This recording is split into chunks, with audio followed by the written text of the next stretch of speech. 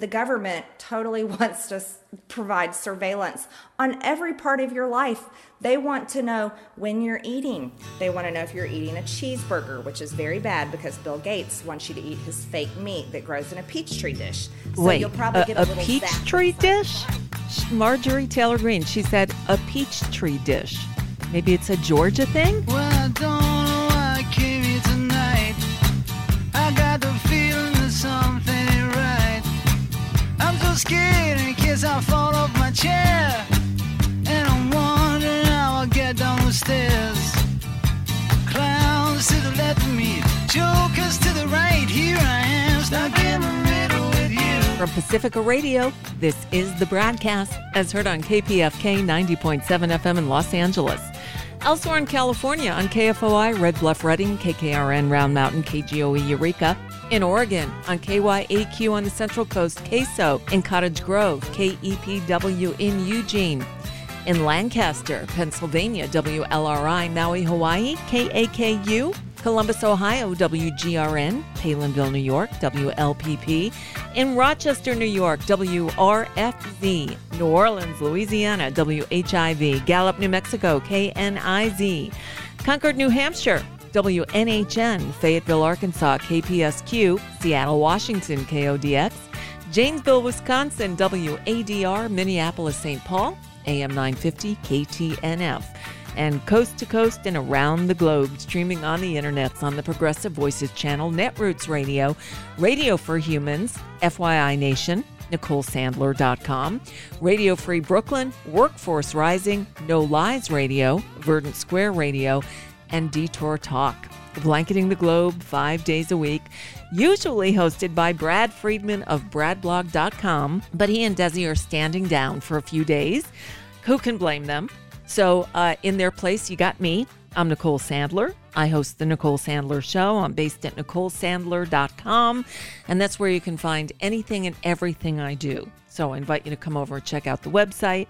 There's no paywall there. So explore, have fun, and then come back because we got a lot to talk about. So we're just coming off a holiday weekend. I hope you had a wonderful Memorial Day. One of the things that kind of bugs me about our military, among other things, is the fact that it seems so dominated by right-wingers. And even on January 6th, we saw a lot of military and former military people. And it got me to thinking, what about us? What about the progressives? Are there no progressives in the military?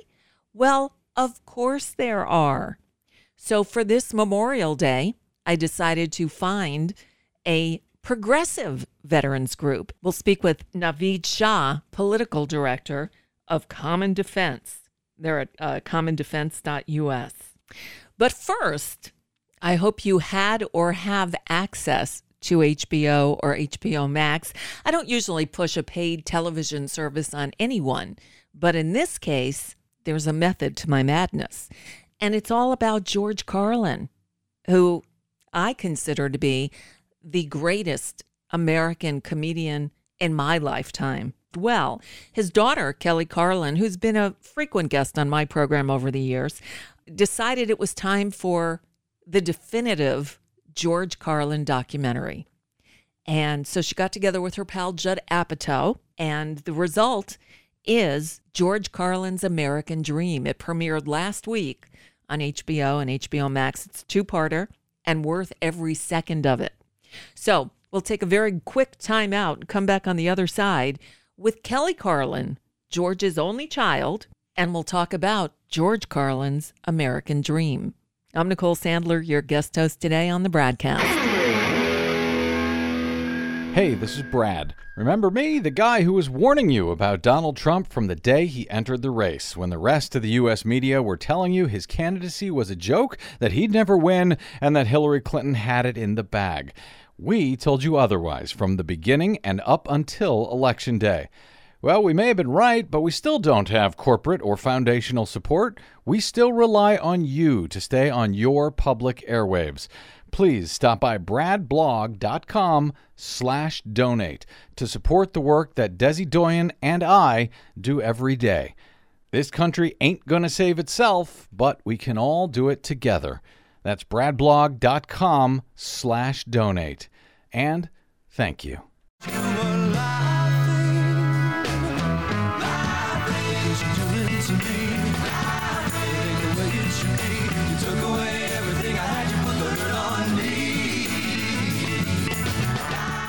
It's Nicole Sandler back with you today, guest hosting the BradCast. Now, I'm always happy to be able to talk to Kelly Carlin, but today we are not talking about training or mindfulness or things that we usually do talk about. Today we actually get to talk about George, Kelly's father, the one and only amazing George Carlin. Kelly, welcome to the show and congratulations on this project. Tell us about it. Thank you, Nicole. Always wonderful to be here. Yeah, this project, super duper excited about it. I have been wanting to do a documentary for about 5 years, and we had a bunch of other things going on and never the right people, the right situation quite clicked. And then about 4 years ago, I was approached by a big producer in the UK, a guy named Teddy Leifer, and he had just produced and won the Oscar for a documentary called Icarus. Okay. And I was like, and I watched it, and I'm a big cycling fan. So I was like, wow, this is a great documentary. And I was like, I was impressed with this person. And he and I had a bunch of conversations, just an amazing human being, smart man. And finally, the timing was right. And so early 2020, January 2020, we started looking for directors and talked to a lot of amazing filmmakers, some of them my heroes. And then we also talked to another person who I love and adore, Judd Apatow. And Yes. it was like, he ticked every box. He ticked the storyteller, the high EQ, the fact that he's a comedian, the fact that he's interviewed comedians, the fact that he was best friends with one of my dear friends, Gary Shandling, and he did an incredible documentary on Gary. Oh, that's right. We saw that. That was very good. It was very different. Yep. And the thing about that, what he did with that doc was he really revealed Gary, like the true Gary that those of us who know Gary know. And I thought, this is the guy. This is the guy who's interested in what makes people tick, in letting people really be themselves. And so we jumped in with him, and it's been a lovely, incredibly lovely experience, the whole thing. Oh, good. So you are an executive producer on this project. Yes. Yeah. I'm an executive producer with also Jerry Hamza, who was my dad's manager, who's my partner in all things with my father.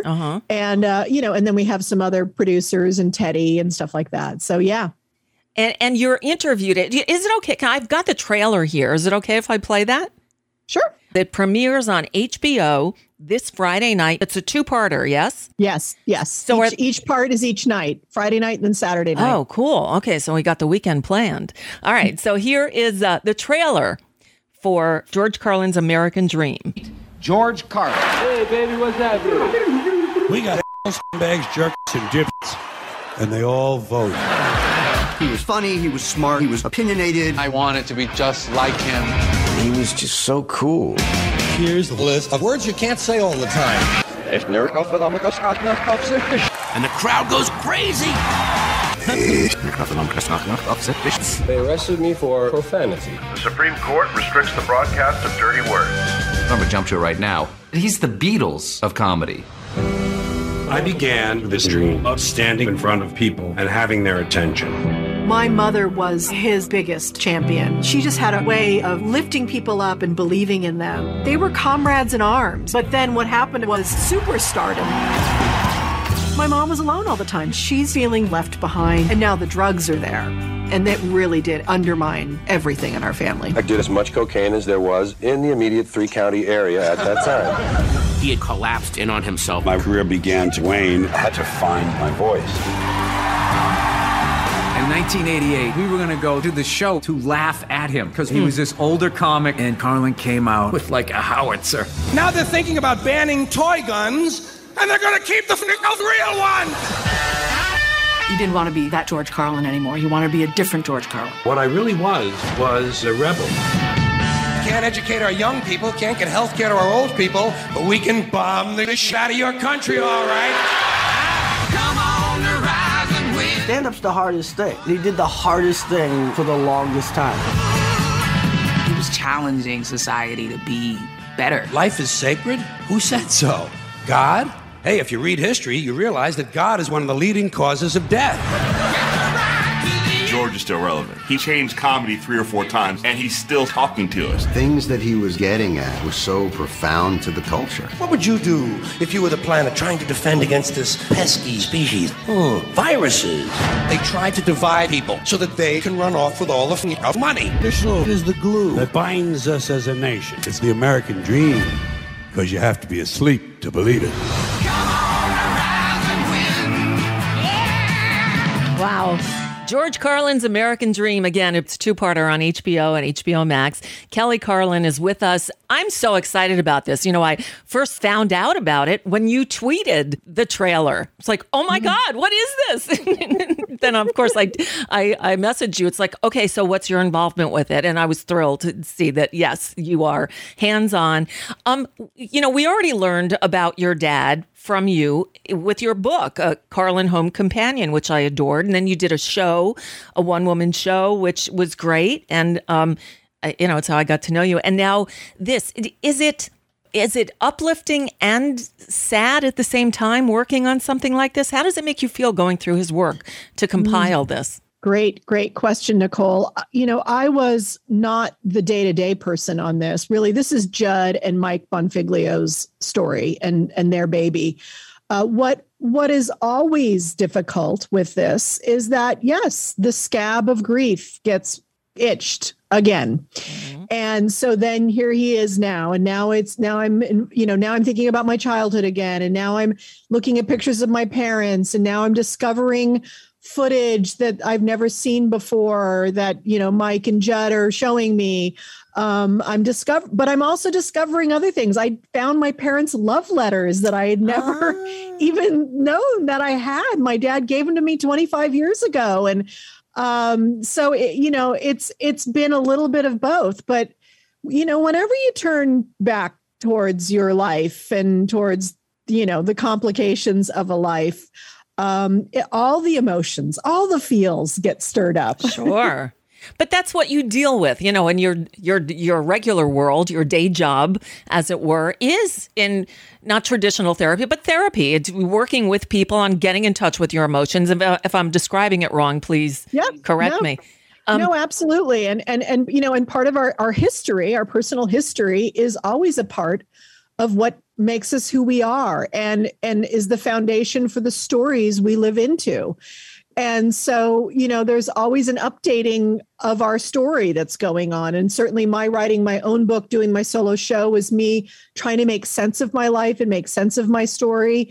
And now putting this out, you know, this is more than my dad's autobiography, Last Words. This is more than my memoir, A Carlin Home Companion. This is, you know, a vision of my dad's life and our life as the Carlins, because it very much is about the Carlins also, that, you know, other eyes and hands have been on and have looked at the full spectrum of it and the totality of it all. And so I'm extremely proud about what they've done. They've done an incredible job with it. And you know, it brings up emotion to talk about. It brings up emotion to watch. It was really hard for me to watch the first rough cut they sent to me. I told them, I said, it's going to be a while. And then I watched the first 5 minutes and I was like, okay, this is amazing, really excited. And then I would watch in like little chunks. And then it took me a while to kind of process that. And then a few days went by. I'm like, okay, I think I'm ready for part 2. So there's you, obviously. He was your dad. You know him differently than anybody else. But then there's us. And, you know, I grew up with George Carlin. I grew up the 7 dirty words. I could recite them just as easily as they all could. And I could from a very young age. It's part of our shared experience. George Carlin was that to my generation, your generation, we're about the same age. We grew up with him. And so the people have an ownership. Oh, he was my guy.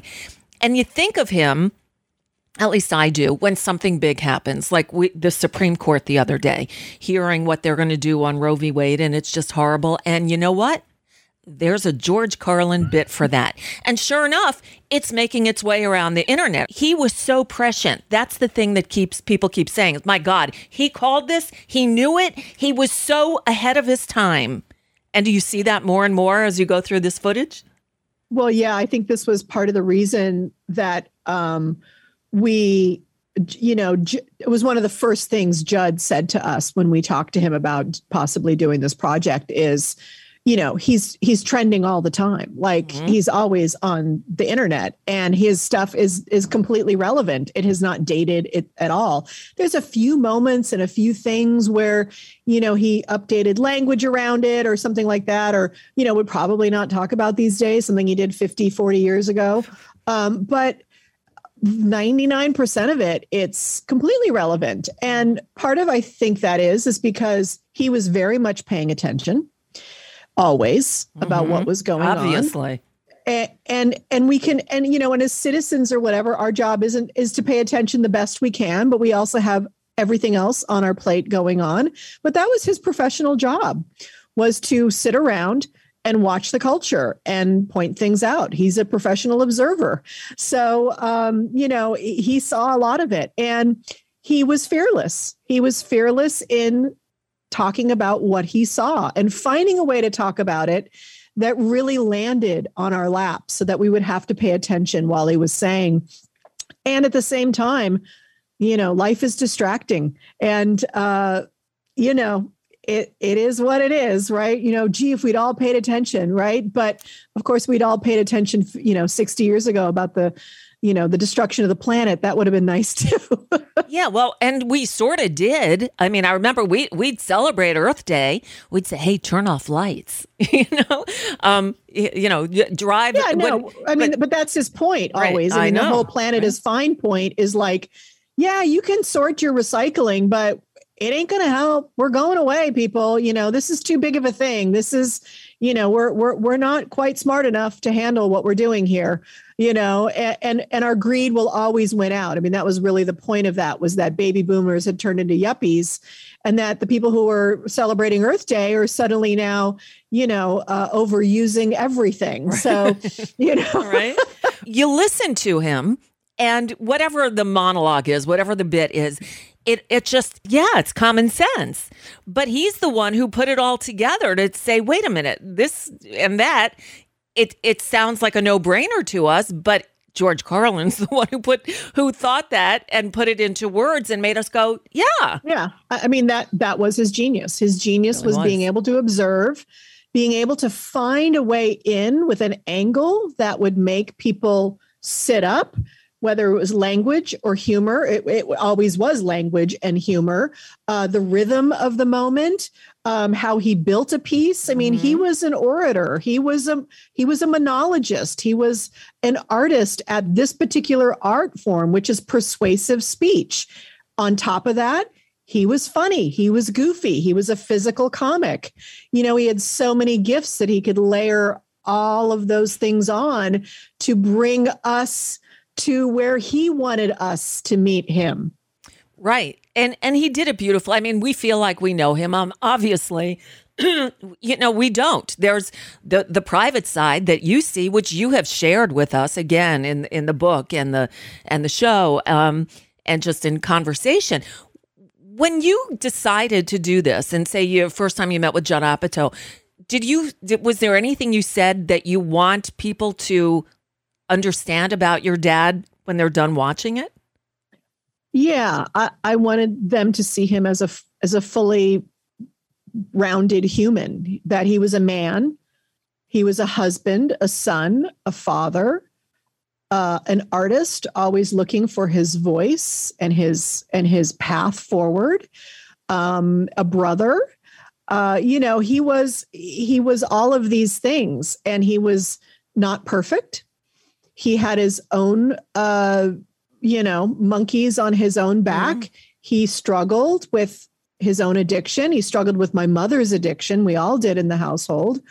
And he struggled with doubt and, at times. And I wanted I wanted as you know, Nicole, that's my gig. My gig is take the mask off and let's all remember that we're all humans here. We're all doing the best we can. There's no manual, there's no instruction book for this stuff. We're just trying to figure it out. And I think the most beautiful thing that's revealed in this documentary is that he was a man who had dark moments, had confusions, had all of that. But he was also someone who really figured out his values very clearly in his life and knew who he was very early on around those values and really stood up for them in his work every single day. And it came through. I mean, I think his work, more than, all comedians are different. They all take their cues from a different part of their innards, I guess, and that's why they're all unique.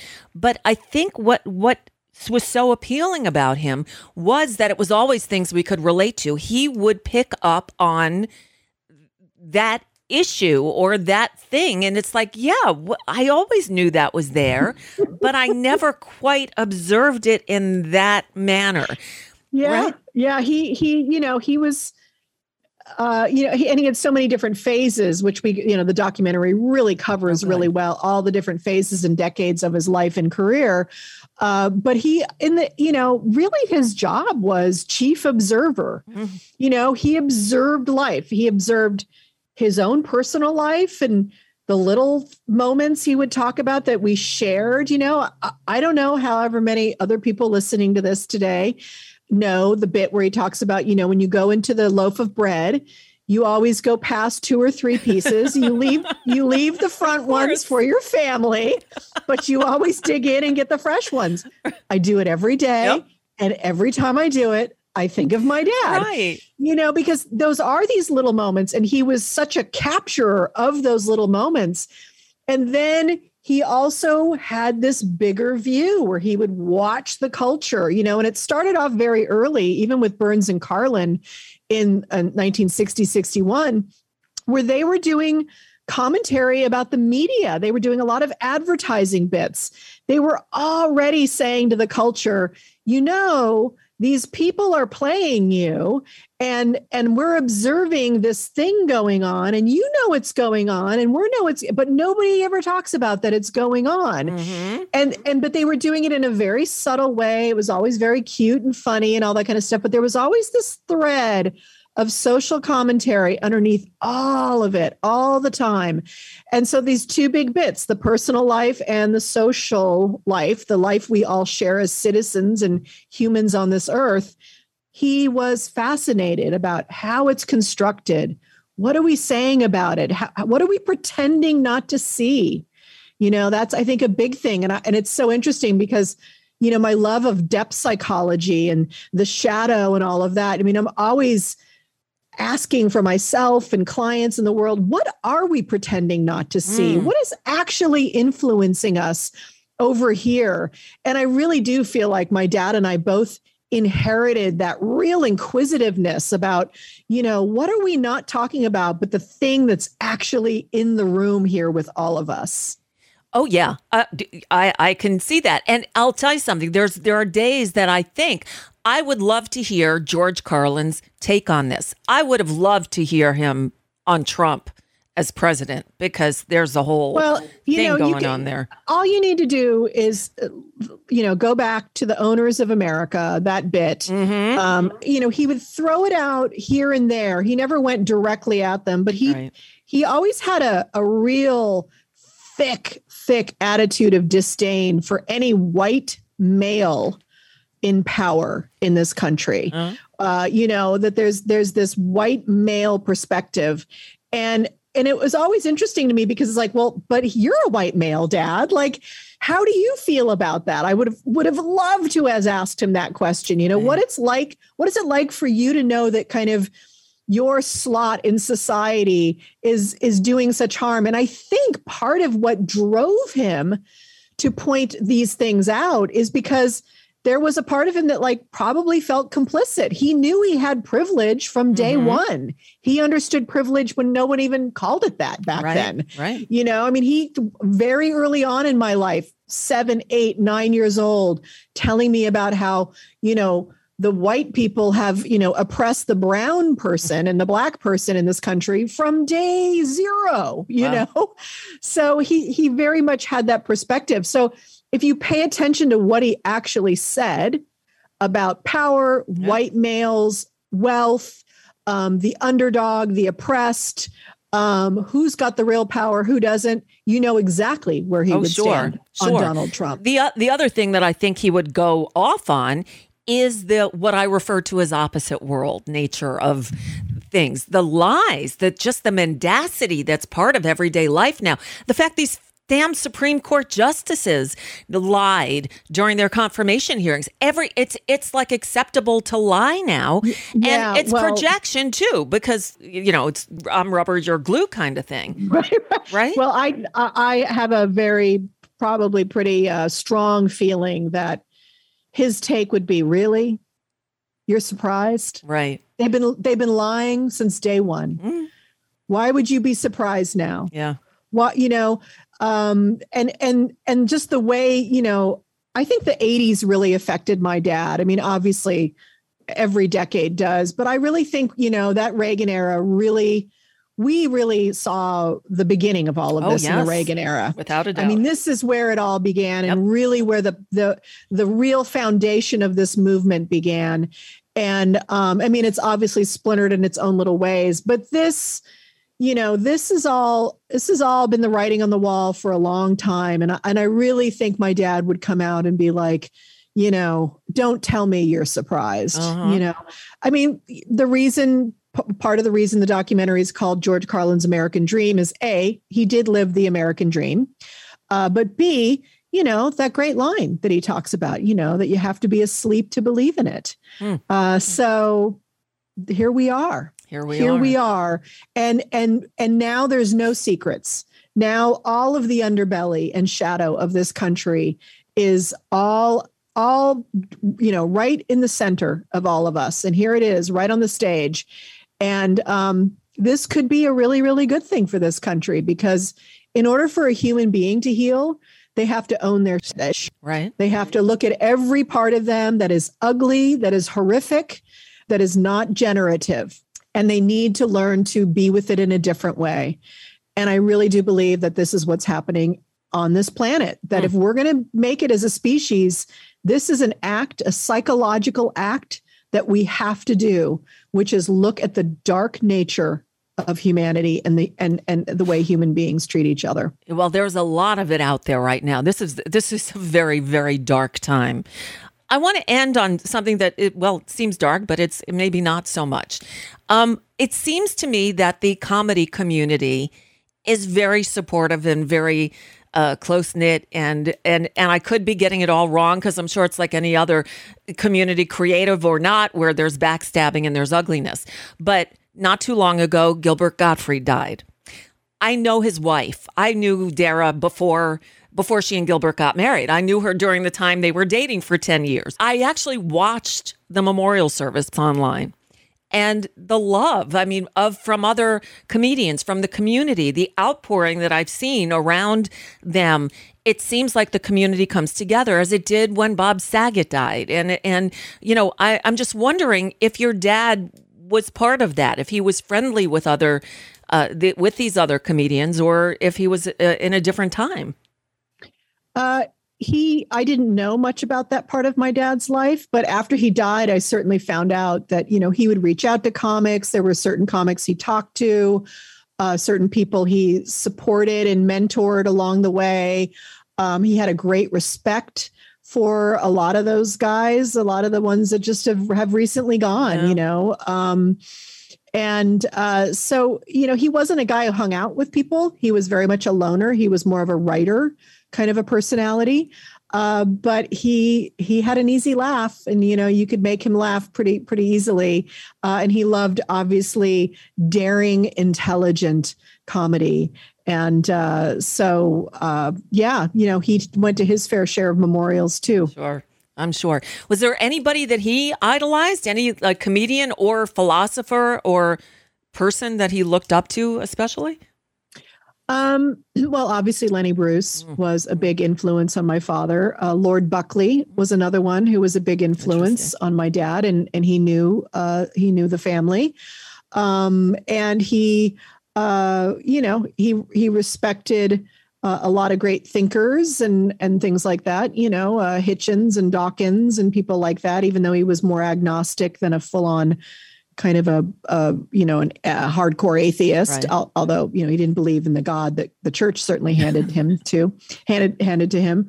But he was fascinated in quantum physics and all sorts of things, Noam Chomsky and Kurt Vonnegut and, just great thinkers. Awesome. So the special, is there anything in it that surprised you? Yeah, there's a lot of audio that I'd never heard, and there was some footage about some things that I'd never seen, and it was really great to just hear my dad talk in his own voice. There's a lot of audio they found. I love that it's not a talking head type of documentary. There's a few moments, but it's only really to make a comment or to shift the conversation or in some way. It's not overused. Mostly you're hearing my dad's story from his own voice. Wow. They did an incredible job of putting this material together. And so there's just moments where my dad's talking in this audio where he's, stuff I never talked to him about that I love getting to hear and see and really hear him working out some things and thinking about some things in his own way and talking about his personal approach to his work and stuff. It's really cool. I can't wait. I thought I was going to hopefully get a screener to see before we spoke, but it didn't show up. And it's like, that's just fine, because we can talk and then I can watch it this weekend with everyone else. So it is George Carlin's American Dream on HBO. David thanks you because Friday is his birthday. So he said, thank you for the lovely gift. He's excited. Awesome. We know what we're doing for his birthday. And really, there's nothing we'd rather do. We're excited. So Kelly Carlin, it's always great to see you. And I love that you did this. One last question. How old were you when you lost your dad?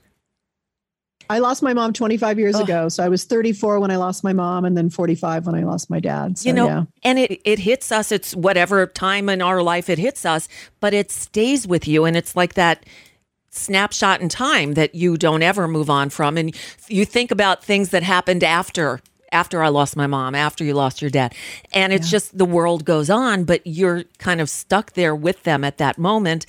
I'm just, I don't know that there's a question there, but it's just thinking about all the time since then and how he would react or how you would react. And I know he'd be very proud of you. Just look at you.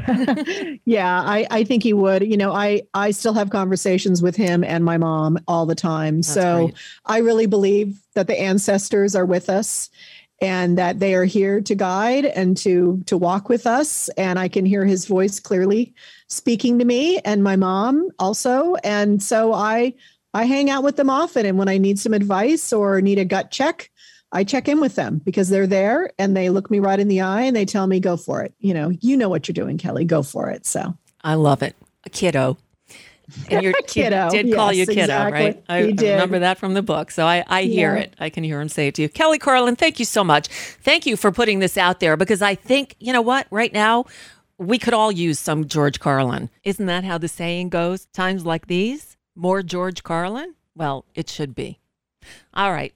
We'll take a quick time out, come back on the other side, and one last nod to Memorial Day 2022. I'm Nicole Sandler, filling in today for Brad and Desi on the BradCast. Hey, this is Desi Doyen of the Green News Report and the BradCast. Did you know we are completely listener-supported and free of corporate and political influence? You can help us stay 100% independent over your public airwaves by signing up for a monthly subscription of any amount you like. Just go to bradblog.com/donate. That's bradblog.com/donate. And thanks.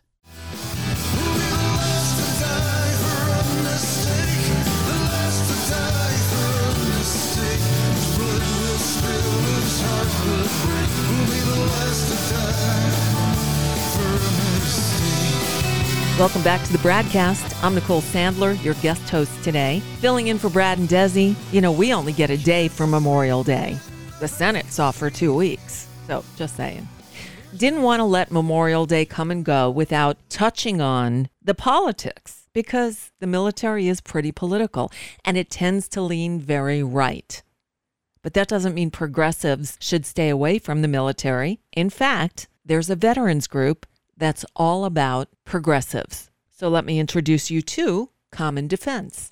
All right, joining us on the line now is the political director for an organization called Common Defense. They're at commondefense.us. Naveed Shah, welcome to the show. Thank you for joining us.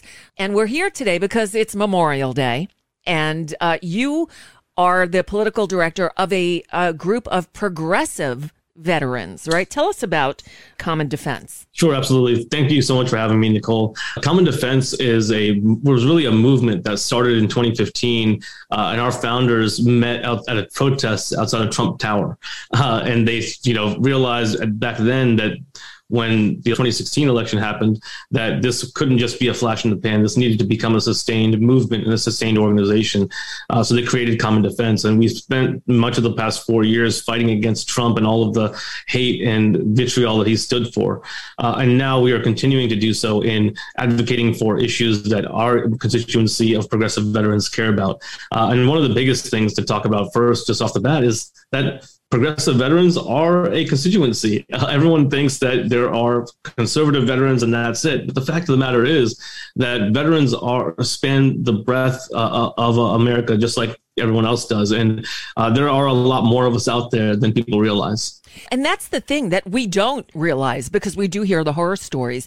First, from all fronts, where it seems like the military is populated with an overabundance of right-wingers. You look at, the military religious, now I'm drawing a blank on their name, Military Religious Freedom Foundation, that fights back against religious extremism in the military, to the point where there's Bible verses engraved on weapon sites and things like that, things that we don't know about. But I guess a religious zealotry has infiltrated the military, so you guys have to contend with that. To a lot of right wing, we know that there was a pretty strong military and police presence on January 6th. So we need to hear that there are progressives in the military, because frankly, it doesn't seem like there are. Yeah, and the fact of the matter is that the demographics are changing. Who we thought veterans were, or even when you think about a veteran, you're often thinking of a certain type of person. But in an all-volunteer force that largely recruits from the poorest sections of America, women and minorities are actually the fastest growing segment of veterans. And so as those demographics are changing, we see that the ideals and the values that we hold as a country are being much more reflected in our force and in our veteran population. Well, that's great. And I'm glad that Common Defense exists, so we can hear about the progressive veterans. In fact, I know one, I don't know if he's a member of yours, and I'm frankly surprised he's not on your endorsement page at commondefense.us, but Lucas Kuntz, who's running for the U.S. Senate from Missouri, is certainly a progressive and definitely a veteran. And you know what? It's really funny you say that. I was talking to Lucas Kuntz's campaign manager earlier this week. So stay tuned for more good news. Good, because he deserves to be among the candidates you've endorsed. And I'm looking at the page. It's John Fetterman and Stacey Abrams, Greg Kazar, Jessica Cisneros, Marcus Flowers. So you're right in line with my listeners and where I am. And so it's great to meet you. I mean, there are other veterans groups that are somewhat progressive, but the fact that that's your main thrust, I love it. And I'm glad to introduce you to the listeners who don't know about commondefense.us. So one of the issues that you are rightfully concerned about and want to raise some awareness of in this Memorial Day is the vets who are suffering as a result of what you call toxic materials exposure. Those are the burns, right, that take place on the bases around the world. Yes, and what happens there? Yeah, so I was deployed to Iraq in 2009, and actually from between 2009 and 2010, the Department of Defense issued a new rule that they were supposed to stop using these burn pits, but they didn't. In many places, they just didn't have any other choice.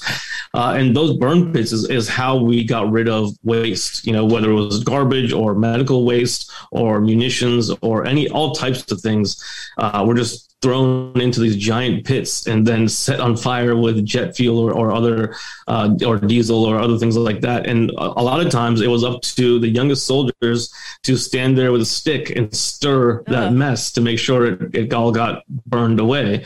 And we suffered from that now. Like years and years later, veterans are suffering from all types of diseases that many of us have never even heard of, carcinomas and adenocarcinomas. I can't even pronounce all of them, but there's a list. And what this legislation does, the Honoring Our Pact Act that was passed by the House in March and is currently up for debate in the Senate.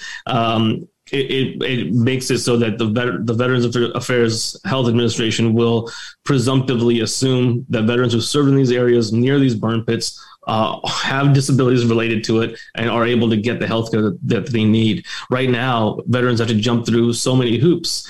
And that's really par for the course for America, where we write a giant check to send folks overseas, but when they come home and they need care, now all of a sudden money is an issue. And so what this bill does is makes it so that veterans can get the care that they need. This is our generation's Agent Orange. Yeah, it is. And, I guess we should thank Jon Stewart for calling attention to this, because this is now after the 9/11 fund, getting that going. And I don't know where that stands right now. This is where he's putting his energies. And I guess it takes a big name celebrity to get out there and talk about what's going on, because it's hard to cut through all the noise. So that is a big issue. Let me ask you about the VA today, because I understand that veterans do get great medical care if you can work your way through the system. The core of the VA medical is terrific, but there are, I guess, bureaucratic issues. Is it getting any better? What's the status of the VA now? Years and years ago, I started out in this working specifically on veterans issues because of how much trouble the VA was in. There was a huge scandal at the Phoenix, Arizona VA, right. And that was just one example of all the different scandals that the VA has faced. And luckily, over the years, things have gotten better. The VA is doing a lot better job of caring for our community. Part of what this legislation does is expand access to care. And that's one huge aspect of this, is that a lot of people think that, you serve in the military, you get free health care for life. That's not the case. Actually, the vast majority of veterans aren't eligible for VA health care. Yeah. You have to either be injured or retired or go through another process in order to be qualified to use the VA. And so while the majority of veterans aren't on VA care, they have to rely on the civilian system anyway. So part of what this bill does is opens it up so that almost 3.5 million veterans will now become eligible for VA care. So with that, we also need to make sure that the VA expands its capacity to provide this care that we're going to need. And they need to be able to hire doctors. Currently, the VA has a shortfall of almost 50,000 employees, and the majority of those are nurses and doctors and other medical professionals. We need to make sure that the VA is able to provide the care that they're promising. Something that I've often wondered about is if we had Medicare for all, this would be a moot point, right? Because veterans could also get medical care under that, and the VA could deal with veterans' issues without having to deal with medical care. And then all of our citizens could have good medical care, which, should be the goal, right? Yeah, that's a huge thing that our constituency of progressive veterans care about a lot, because we realize that even in places where you have a veteran in the household who is on the VA healthcare system, their family's not, right? Their family's not able to get that care.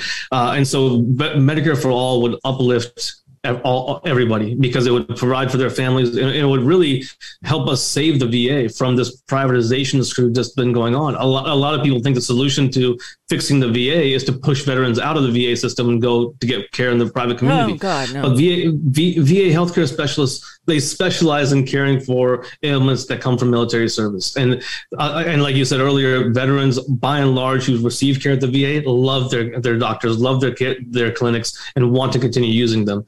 All Medicare for All would do is make it so that everybody has a similar level of access, because with private insurance, you might have some choice that's really isn't really a choice if your insurance company says that doctor is not part of our network, or this doctor is not part of our network. With Medicare for All, veterans will be able to use the VA where appropriate, and if veterans in rural communities or those who just choose not to go to the VA will be able to go to a private doctor of their choice and be able to get the care that they want. Right. It just makes sense, doesn't it? It really does. Naveed Shah is with us, political director of the Organization for Progressive Veterans. It's called Common Defense. They're online at commondefense.us. I'd be remiss if I didn't ask about our gun problem here in the U.S. Within 2 weeks, 2 mass shootings. The one in Buffalo killed 10 people. And then this Texas elementary school, I'm just reeling from it still. Thinking that 10 years ago we should have stopped this after Sandy Hook. Well, Sandy Hook never should have happened. But here we are 10 years later, 19 dead children, babies, 2nd to 4th grade. There's no excuse for this. And again, the shooter on his 18th birthday purchased 2 assault weapons. These are weapons of war. Is there any reason a civilian who goes hunting should ever have an AR-15? If you're going hunting with AR-15s, then you're not really bringing much back, because it's going to leave a pretty big hole in that deer. And so that argument really never made sense to me. And honestly, this morning, I have 3 kids, and, my daughters were helping me make my coffee this morning. And I just stood there watching them, and I was like, wow, like there are, 20 families at home without their kids today. And it's horrific, when we think about this. Common sense gun laws are really a continuation of what we did in the military. In the military, if we weren't at war, we didn't carry our weapons everywhere. Uh-huh. We had an armory to safely store our weapons, right? We checked them in and out. We accounted for every round of ammunition. We had, the military's mental health care system is not the best in the world, but we had a team around us, so that if you were downrange and you have a soldier you think it might be a danger to themselves or others, you are able to take their weapon, provide them with the care and treatment that they need. And then when they're ready to come back on the line, then we can have that discussion. But to just have a free for all the way we do is, absolutely terrifying. And the other aspect of this that, the gun control is definitely one big piece. But the other thing that happened in Buffalo was the radicalization of that young man. He went online and read terrible things and took them to heart. And we really have to address that scourge of white supremacy. That's really haunting our country at the moment. There are right. Millions of young people who are very easily influenced, and we have to address the core of that issue, that they're not being radicalized. It seems like the dark corners of the web are always come up, but it's happening live on mainstream TV every night in prime time as well. So we really need to figure out who's responsible for this and hold them responsible for it. Naveed, I want to hone in on one point that you made there, because I don't think enough people realize this. The other night, as they were trying to identify the remains of these children, I heard that they had some of the parents who were waiting gave DNA samples now to identify the kids. And that's because of the carnage, because of the scene that was left there. An AR-15, you say it's not good for hunting because these weapons are designed to do maximum damage. So the bullet hits and then it shatters, right? So what was left there were probably, the Republicans like to talk about body parts of aborted children. Well, children aren't aborted. Zygotes, maybe, but not children. In this case, children were killed, were murdered, were probably dismembered and in pieces because of the weapon used to murder them, right? Yeah, it's absolutely really horrific to think about. And you know, allowing these weapons to just proliferate without any sort of regulation at all. I mean, that's not even in the broadest reading of the Second Amendment. That's not even in that reading. Regulation is the key. Just like well-regulated militia. To me, that sounds like the National Guard. Yeah, it really should be. And if someone really needs that type of weaponry, they should probably ask themselves, what do I need this for? And am I going to be a responsible gun owner? Can I keep my weapon locked up safely? Can I keep my ammunition locked up safely? And if you're, you know, in the case of the young man in Texas, if you see someone like that purchasing those weapons, your first response as a family member should be, what's happening here? Why are you doing this? Why do you think this is necessary? And many states have enacted something called red flag laws, which allow family members and others who are concerned about, somebody to go to court and say, I think this person is a danger to themselves or others, and we need to remove the weapons from their household until they get some treatment and are safe again. And I think that allows for due process, that allows for, it's not just somebody coming to your home and taking your gun. A judge at least has to review it. And I think those kind of laws, at the very minimum, states could start enacting those immediately. Absolutely. You know, there was some talk after Newtown that maybe they should have released crime scene photos so people could be shocked at what they see. Maybe if people understand the damage done by these weapons of war, maybe that would shock this nation into doing something. What are your thoughts on that? You know, it's scary to think about and even to imagine what that would look like. And having been to Iraq and Afghanistan, like many of our veterans have, I don't think we want to see that. And I hope that our senators and our members of Congress are listening, that, we don't want this to get any more extreme than it already has. Like, what more do you need to see to take action? Right. How do they not know it at all? Or how do they not come to terms with what's going on? We have we're coming through the COVID pandemic. Our gun violence pandemic is a hell of a lot worse because you don't know when it's coming. You can't really prepare against it. You send your kid off to school in the morning thinking that they're safe, and now nothing is safe. One last topic for you, because we're out of Afghanistan, thank God.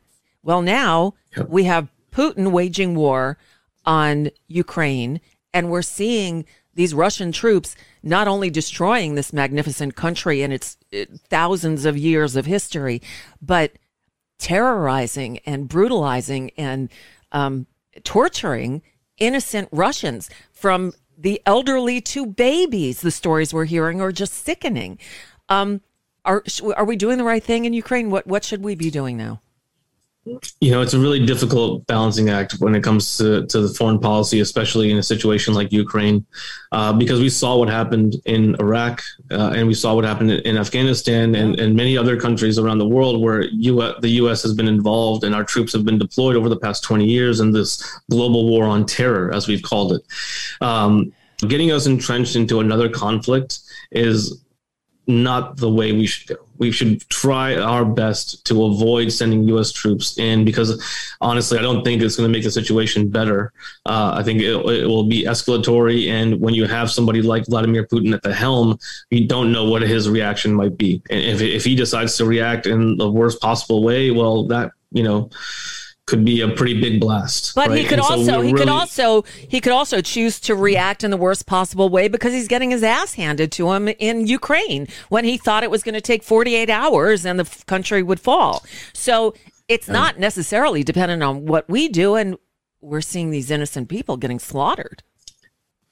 Yeah, no, and we're doing our best to provide as much support to them as we can. And it is hard to see those images for sure. And I know from our own, point of view, that there are a lot of veterans who are members who have decided to go and fight in Ukraine themselves, because for them, after serving in Afghanistan or in Iraq, which the justification for those was tenuous at best, and I think we even heard President Bush say something recently about Iraq that was a little too on the nose. But for them now, seeing this situation in Ukraine is, for many of them, it's like there's a clear good and bad here. There's a clear right and wrong, and it's easy for me to justify why I want to go fight. And so it's a really difficult challenge for us, because I don't want to see another generation of young Americans get dragged into this. But at the same time, it is hard to see what's happening in Ukraine to the innocent civilians, and not think, what more can we do? Exactly. It's a tough balancing act.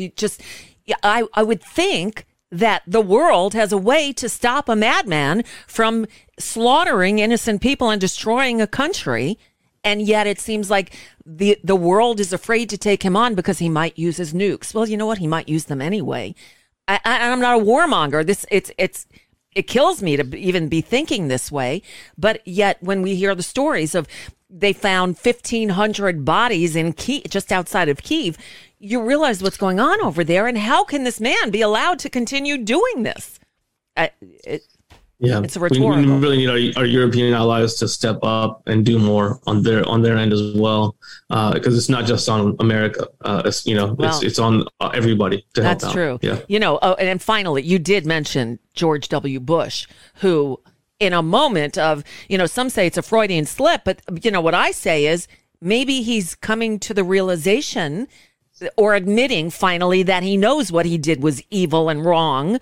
For those who don't recall, hold on, let me get the clip out. I know we've all heard it, but it bears listening to again, because it's so incredible. In contrast, Russian elections are rigged. Political opponents are imprisoned or otherwise eliminated from participating in the electoral process.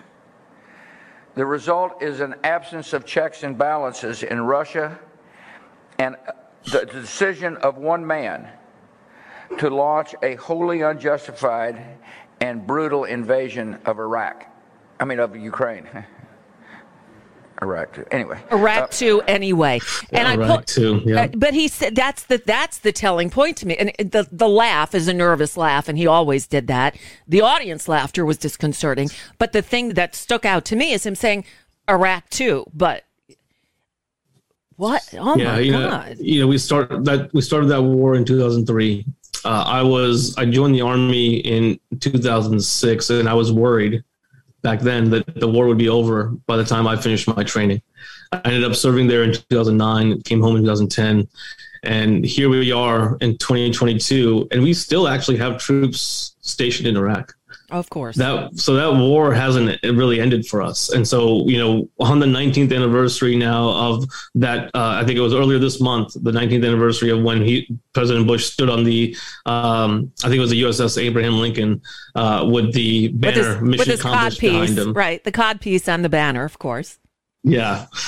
We're still there. And I think that also goes back to Congress. We need to pass legislation that makes it so that Congress does its job under the Constitution, which is its war powers authority. Abdicating that to the executive too much is what has allowed wars like Iraq and Afghanistan and the 38 other countries we've been deployed to around the world for the past 20 years to fester. Yeah. No kidding. We could keep going because there are so many issues here. But Naveed Shah, it's great to meet you. And it's wonderful to find out that there is an organization for progressive veterans. It's Common Defense. They're online at commondefense.us. You can find them on Twitter at Common Defense, and also follow you as well at Army of Naveed, Naveed. Naveed Shah, thank you for joining us today. Really appreciate it, and hope we can keep the lines of communication open, because progressives should not just cede the military to the right-wingers. And it's good to know that there are progressives within the military. A military, as much as I hate it, is necessary. So it's good to know that it's not all in the hands of, the crazies. Yes. Thank you so much for having me, Nicole, and I really appreciate you and your listeners for your support. You got it. And just like that, we've reached the end of another edition of the BradCast. I'm Nicole Sandler, your guest host today. You can always find me at NicoleSandler.com. And feel free to visit the website. There's tons of content there and no paywall. So enjoy. Big thanks to Kelly Carlin. Check out George Carlin's American Dream. I promise you, laughter is the best medicine. All right, until next time, Nicole Sandler for Brad and Desi. Good luck, world.